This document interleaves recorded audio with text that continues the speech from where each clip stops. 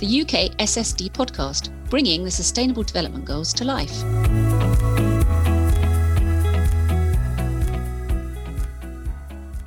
Hello and welcome to a special edition of Planet Pod with me, Amanda Carpenter, produced in partnership with UK SSD, UK Stakeholders for Sustainable Development, the network that supports organisations who are working to advance sustainable development and helps to facilitate the delivery of the SDGs in the UK.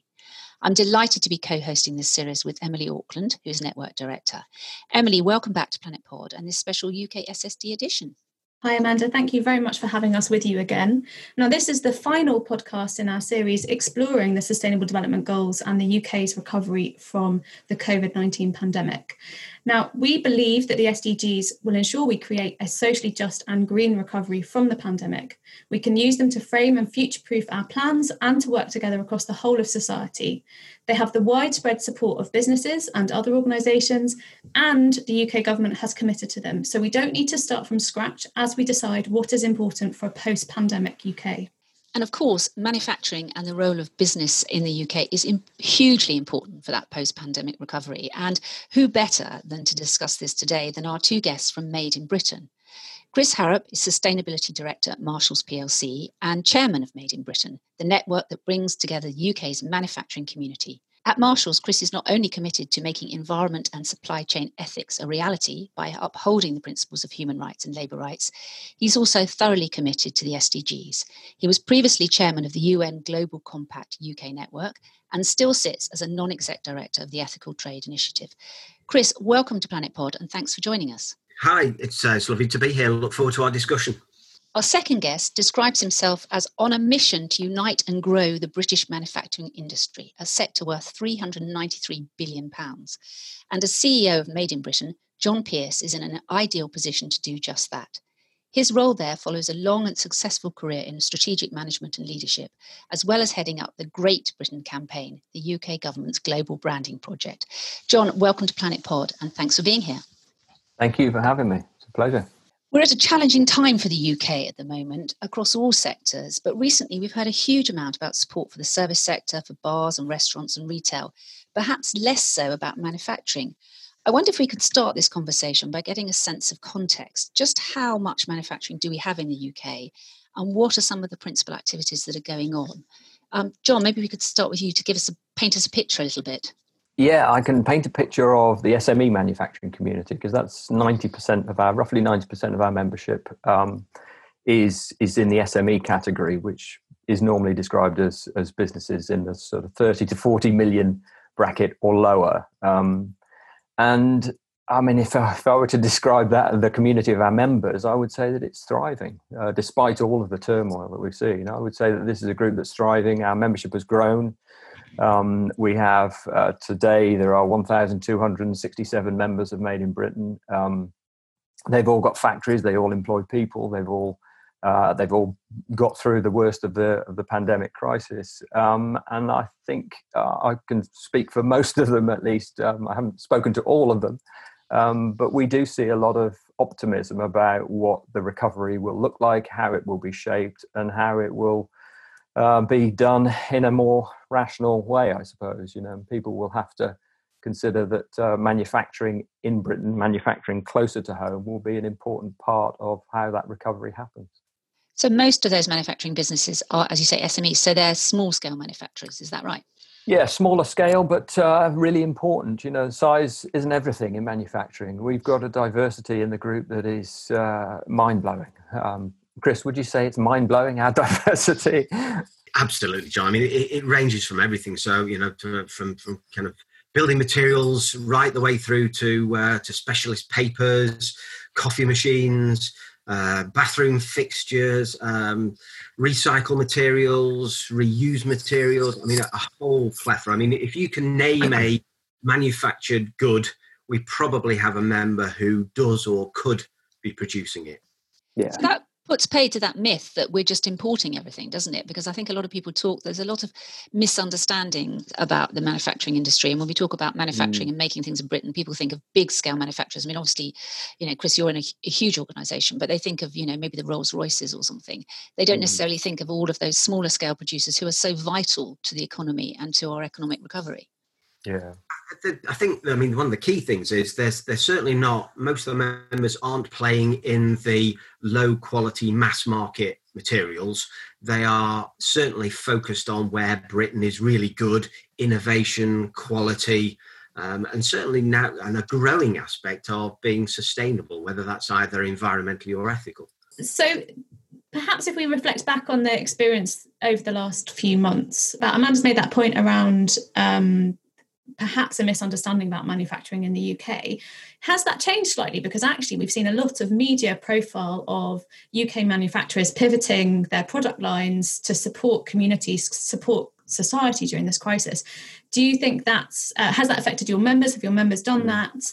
And what kind of role do you think that could play in kind of our understanding of the value of manufacturing to the UK in the future?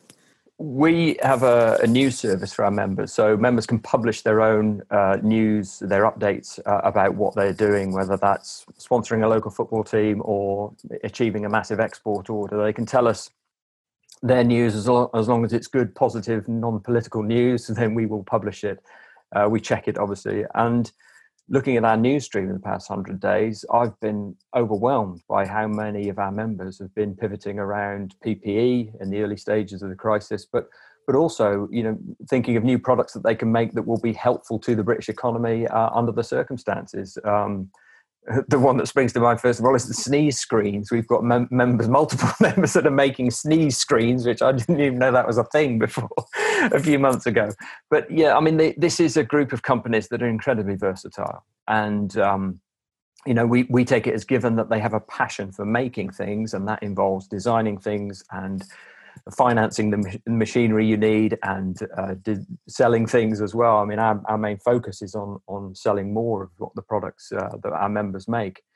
But I think, if there's a number of sort of silver linings, if you like, it's probably a bit too early for all the silver linings on this subject. But we've seen that our members have wanted to really put their head above the parapet a little bit and say, look, we are here, we are partially open or fully open in some cases. And we do want to, pivot around, making the most appropriate thing, given that might be something totally different to what they were making pre-crisis. We've certainly seen how flexible and innovative our members and British manufacturers can be. The sneeze screens, and no one had ever heard of them before. And so, that's come from nowhere. And our members are very, very good at changing their business against the growing and changing needs that we see around us. And I think, as we've gone through the pandemic, a lot of them have responded to the very real challenges of global supply chains and the fact that, shipping was closed down. Lots of parts of, certainly the Chinese economy was closed for a period. India is still struggling majorly with supply chain issues. And, the UK economy needs to have a vibrant manufacturing industry to enable us to continue to produce the products and the goods that we need. So the supply chain security piece is really important, but we must do that. And I think one of the things that's good about our membership, looking at it, is they're able to do that generally with a lower product carbon footprint and better labour and human rights. Now, that's not to damn international supply chains, and I wouldn't seek to ever do that because there are very good examples. But certainly from a climate change perspective, it's far, far better to be making the most appropriate products back in Britain. Yeah, I would agree. And that's where the SDGs are so powerful, because I think that a lot of people might think that the goals are actually about large organisations, but actually they're as relevant and as applicable and as useful a structure and a tool to those smaller organisations as well, aren't they? That, your members will really benefit from having that as a framework to focus on. So, but SDG 12 is really important because, the first word in SDG 12 is the most important one, responsible. So it's responsible consumption and production. So it's not saying that every single thing has to be made in Britain, but it's the most appropriate thing to be made in Britain with the best outcome for the 3 Ps, people, planet and profit. And sometimes, the easiest way to communicate with our members is to tell them what they're already doing that they didn't know was relevant. Our members obviously have the union of being, all of them are making something that is geographically closer to the point at which it's being used. And that might escape some of our members sometimes. It's a very important key marketing PR message for our members is, I'm making something that is within a few hours drive of where it's going to be used. That's a fabulous message, not just for SDG 12, but for many of the others, and the interconnectivity of the goals. I mean, I'm a great fan of them as a language for our members, and we have used them. We obviously talk mainly about SDG 12, but using the framework of the SDGs and the way they're presented as a language for referring to what our members are already achieving and what they can already boast about a little bit, so just shout a bit louder about the subject of climate action, for example, SDG 13. If you're making something and selling it to someone who's an hour's drive away, then that is definitely making things better and not worse than bringing it in from the other side of the world. Yeah, the other half of SDG 12, though, is about consumption as well as production, isn't it? And I think that one of the problems we've got is that we are over-consuming as a planet, both resources and objects. So how do you frame that conversation, Emily? Because actually what we're talking about is where, maybe we're talking about remade in Britain as well as made in Britain here. I mean, we really want people to consume responsibly as well as produce responsibly. And that's difficult when you're looking at reigniting an economy and encouraging people to get back out there. When we were told to shop for Britain, which is a rather frightening thought when we're all talking about actually reducing what we consume and reducing our footprints. It is a tension that exists within the SDGs. It's a tension that exists within sustainability, right? We have seen during this pandemic the deep structural inequalities that exist within the UK, and the fact that far too many people are under-consuming what we'd consider to be basic needs, food, shelter, probably not water, but maybe electricity and heating, although possibly not during a heat wave. We've seen that actually we have high levels of inequality. We've got people not consuming things. And then at the other end of the spectrum, we are consuming things in a way that is not sustainable for the planet. And that's not just in the UK, but, in the health of our natural environment here, but also globally. And so how do you bring that back into balance so that actually you're increasing the consumption of basic needs for people that don't have enough, and you're reducing that, and obviously a lot of that is through efficiency changes and where you're sourcing materials from, reuse, circular economy, but ultimately we are also just consuming too much stuff. And I do think that and it's going back to the conversation we've had on previous podcasts in this series, that actually we perhaps have had an opportunity to question some of that during this situation where we've been forced not to make decisions about what food we're buying, or because we've had limited choices. Yeah. So we've perhaps been asked to revalue that stuff, but it'd be interesting to hear from Chris and John about how do you manage that tension between we need to sell things, we need to produce things because that's good for our economy and we need those jobs and we need that growth, but also we need to make sure that we are not just consuming for the sake of consuming. Yeah, and we're talking about the SDGs, SDG 8, the decent work and economic growth. It's all about responsible economic growth and decent jobs. And certainly through the pandemic, we've seen this inequality in employment between service and manufacturing. And one of the things that manufacturing is really good at is this level of innovation and quality. So, there are lots of examples of where members in Made in Britain are using the principles of the circular economy almost without using the language of a circular economy. And to an extent, the language doesn't matter. What matters is that people are doing responsible consumption of raw materials, responsible reuse and recycling, and then promoting responsible consumption by consumers and businesses.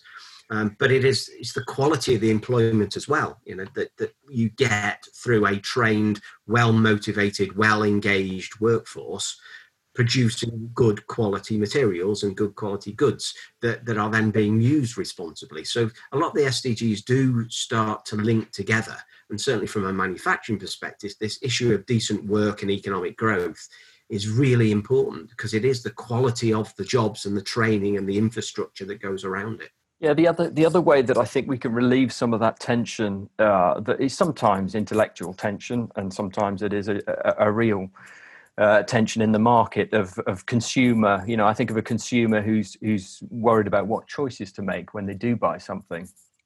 You know, we can't control people buying things that they don't need, but we can influence the things that they do need to buy, and we can influence their decisions. And you know, we have to look at the purpose of, for example, a mark like the Made in Britain mark, or even the responsible consumption and production. What we ultimately want to do is to educate people who are making choices around those marks as to, you know, what the difference it's going to make when they do make that choice.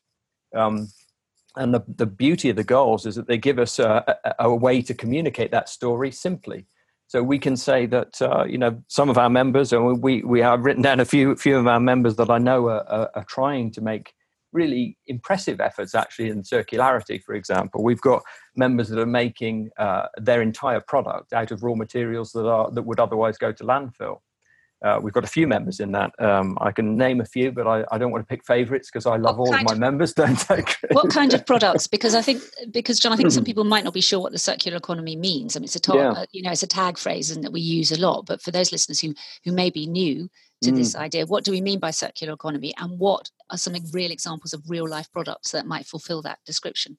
Yeah, I think. I mean, I wouldn't want to preach about the circular economy yet, but I would like to at some stage in the future, because it is fascinating and it's highly relevant for manufacturers, of course. Because ultimately, I think everyone's agreed that we can't carry on taking all the resources out of the natural environment and not actually putting them back responsibly, or recycling them, or giving them a better longevity score, which is another problem for people being worried about the short life expectancy of products that they buy.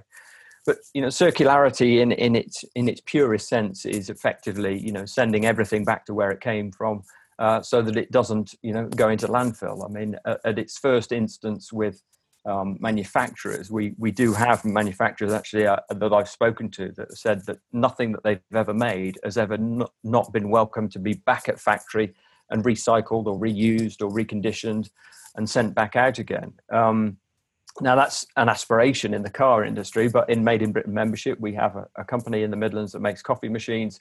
And I know because they've got evidence that every machine they've ever made has been welcomed back to factory after 20 or 30 years of use to be reconditioned and broken down into reusable parts or materials, and to have an extended life. And I think that's the thing about the smaller manufacturers, is that it's easier to get to these exemplary stories because their systems are effectively simplified because they're smaller businesses. Our average employment level at Made in Britain membership is just 30. That's very high for SME groups, but it's fairly low compared to the likes of the big automotive and aerospace companies. So I think this is an illustration really of what efforts are being made in smaller companies that are doing surprisingly well, and all they need really is for us to tell their story together, so that the consumers can make the choice around being green or sustainable, or whatever we call it. At least the consumer can make that choice.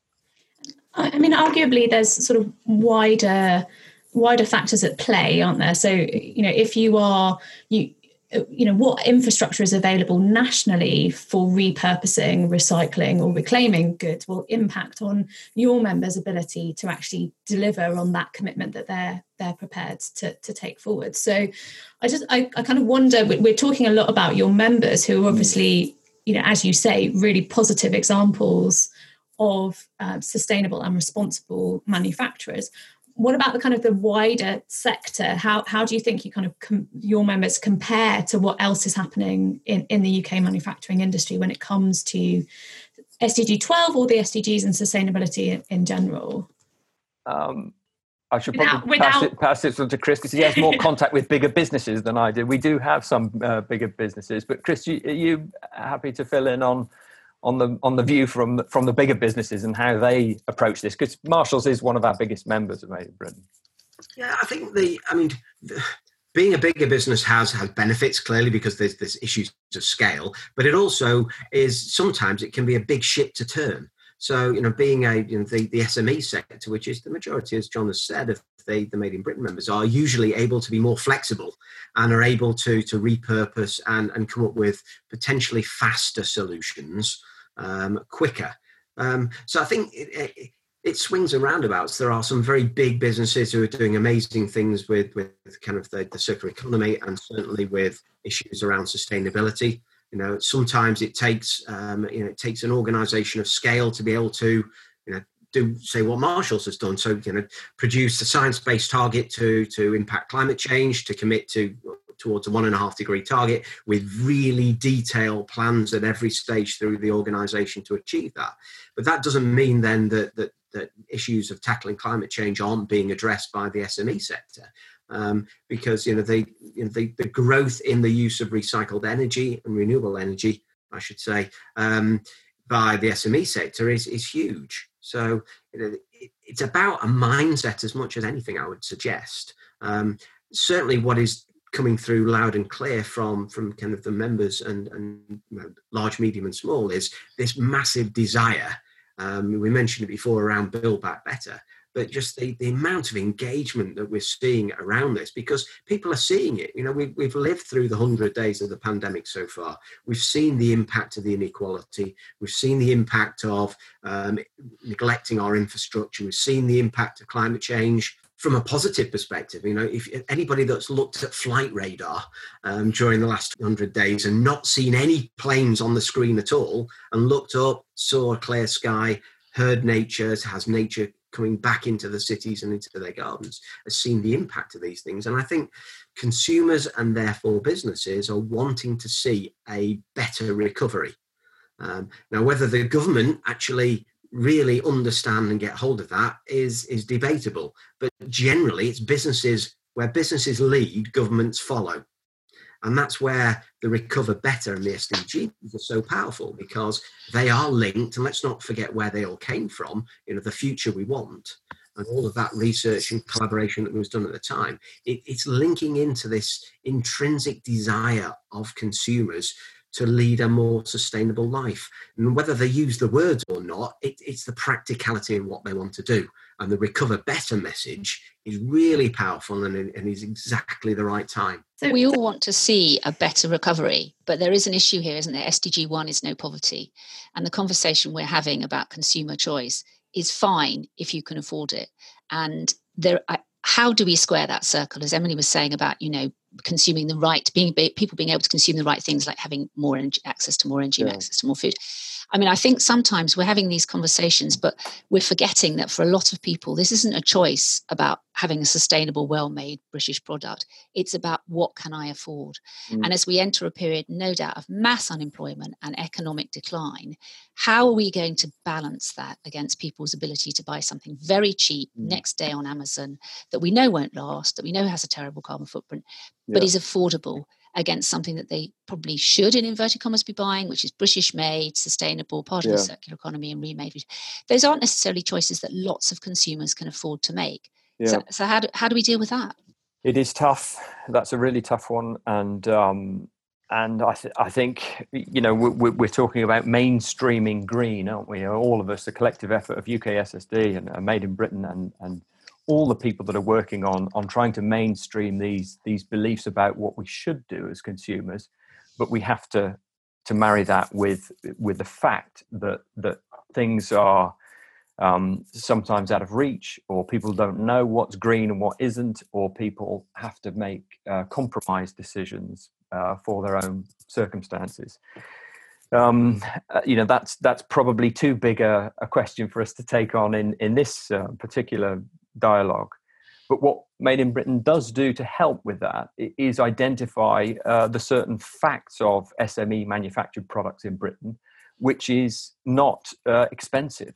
One of our key messages is definitely not, these are expensive luxury items made in Britain.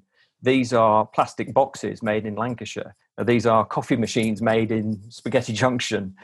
These are slabs made all over the country, sold by Marshalls. And, I think educating people into what really is the value of things as well. What is, a difference of 10 or 20 percentage points in the value, monetary speaking. We want to help them to make that evaluation against what that's offsetting. If you're buying something that's made, a pop-up table for your local village hall that's made in Britain, has, and has got a 20 or 30 year lifespan to it, so what if that's 20% more expensive than one that's imported from another country? Well, if you've got the extra 20% to spend, that's an easy conversation to have, isn't it? And if you haven't, that's where our problem is, isn't it? I mean, I think that we have to support and educate consumers.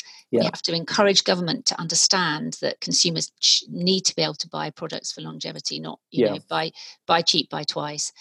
But we need to support both manufacturers and we need to support consumers to be able to do that. Otherwise, we won't have a resilient recovery for all. We'll only have That's true. And we run a Made in Britain survey for consumers. We run it once a year, and last year the results on how much more people were prepared to pay for something made in Britain were, they were, interesting in that people are only prepared to pay a little bit more. We found that they would pay between 5 and 10% more for a product that they knew was definitely made in this country. Now, that's not a great deal more, but it does mean that people recognize that there is a value to something being made closer to where it's being used. And we spend every day of the working week, trying to emphasize that fact that, being made in Britain doesn't mean a Rolls-Royce car, the most expensive car in the world. What it means is something that is made by somebody that you can phone up and they will tell you where it's made, and they might even introduce you to the person that made it. I mean, it's also a question of spheres of influence, right? Actually, what you can do as Made in Britain or Marshalls or what we can do as UKSSD is work with others to push for a recognition that, we need to address issues related to inequality and injustice. We need to be vocal about that, and we need to say that this is, we need to do what we are able to do to address that within our own organisations. But that ultimately, for your members, you've already touched on the fact that actually, manufacturers are more likely to, employees of the manufacturing organisations that are members of Made in Britain were probably much more secure during this pandemic, and were not in the sort of precarious position that many in the gig economy or in the service industry were in.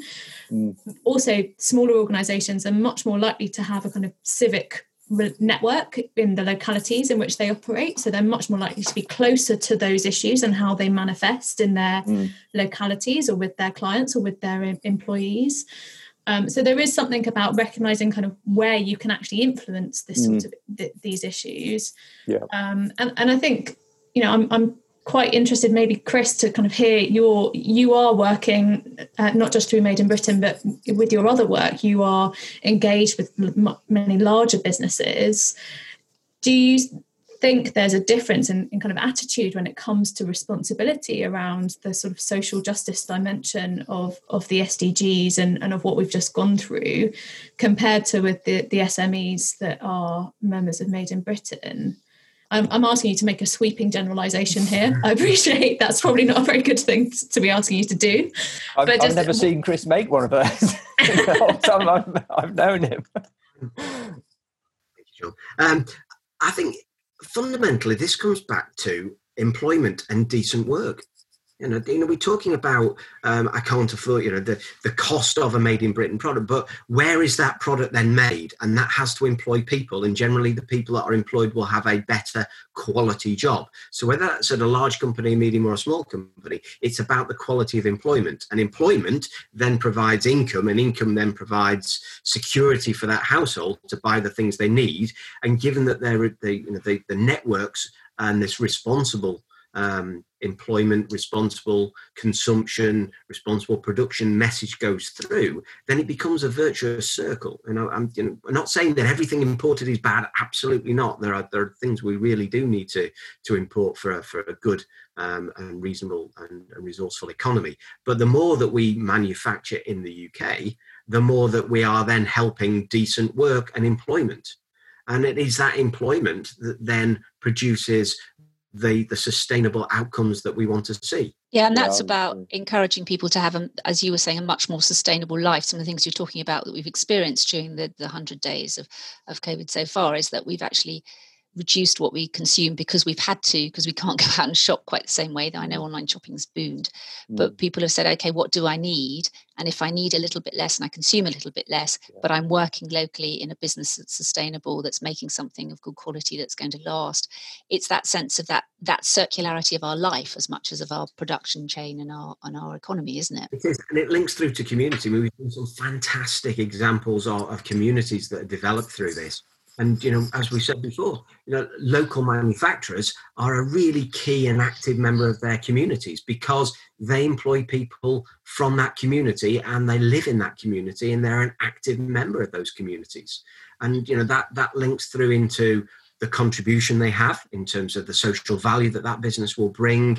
And it links back into the decent jobs and into the work and into the way in which we employ people. And you said earlier that this is, where business leads, government will follow. So what's your call to government and for policymakers around that green recovery and the Build Back Better and being more resilient? What would you say needs to be top of that list? I think it's the number one thing is use the power of their own procurement. Government buys a lot of things, and it's a really important thing if they signal through their own procurement that they are seeking to prefer to buy from manufacturers who are able to demonstrate that they are doing the right things for the SDGs. So whether that is made in Britain or whether it's fair tax, and those companies pay the right level of tax, whether they've got science-based targets, whether they're combating climate change, whether they're reducing inequalities, a whole range of things. The amount of money government spend is massive, and they could have a really huge impact on Recover Better by being smart about what they procure. Haven't got a very good track record so far, have they? Well, you did ask me to kind of come up with mine. You're right. No, you're right. You're absolutely right. It's absolutely the right call. But we have to help them. This is an awful lot of people in the civil service and the political leaders that are working with them. And heaven knows they need help in a hell of a lot of areas at the moment. But I think, the policy of Made in Britain has always been to try and be helpful to government. And we be helpful in ways that we can by bringing our members all together in one place, listed in one open public directory where you can find things from our members, and you can find our members and you can find their phone numbers and their email addresses. But you can also, ask us about many, many other details of those businesses.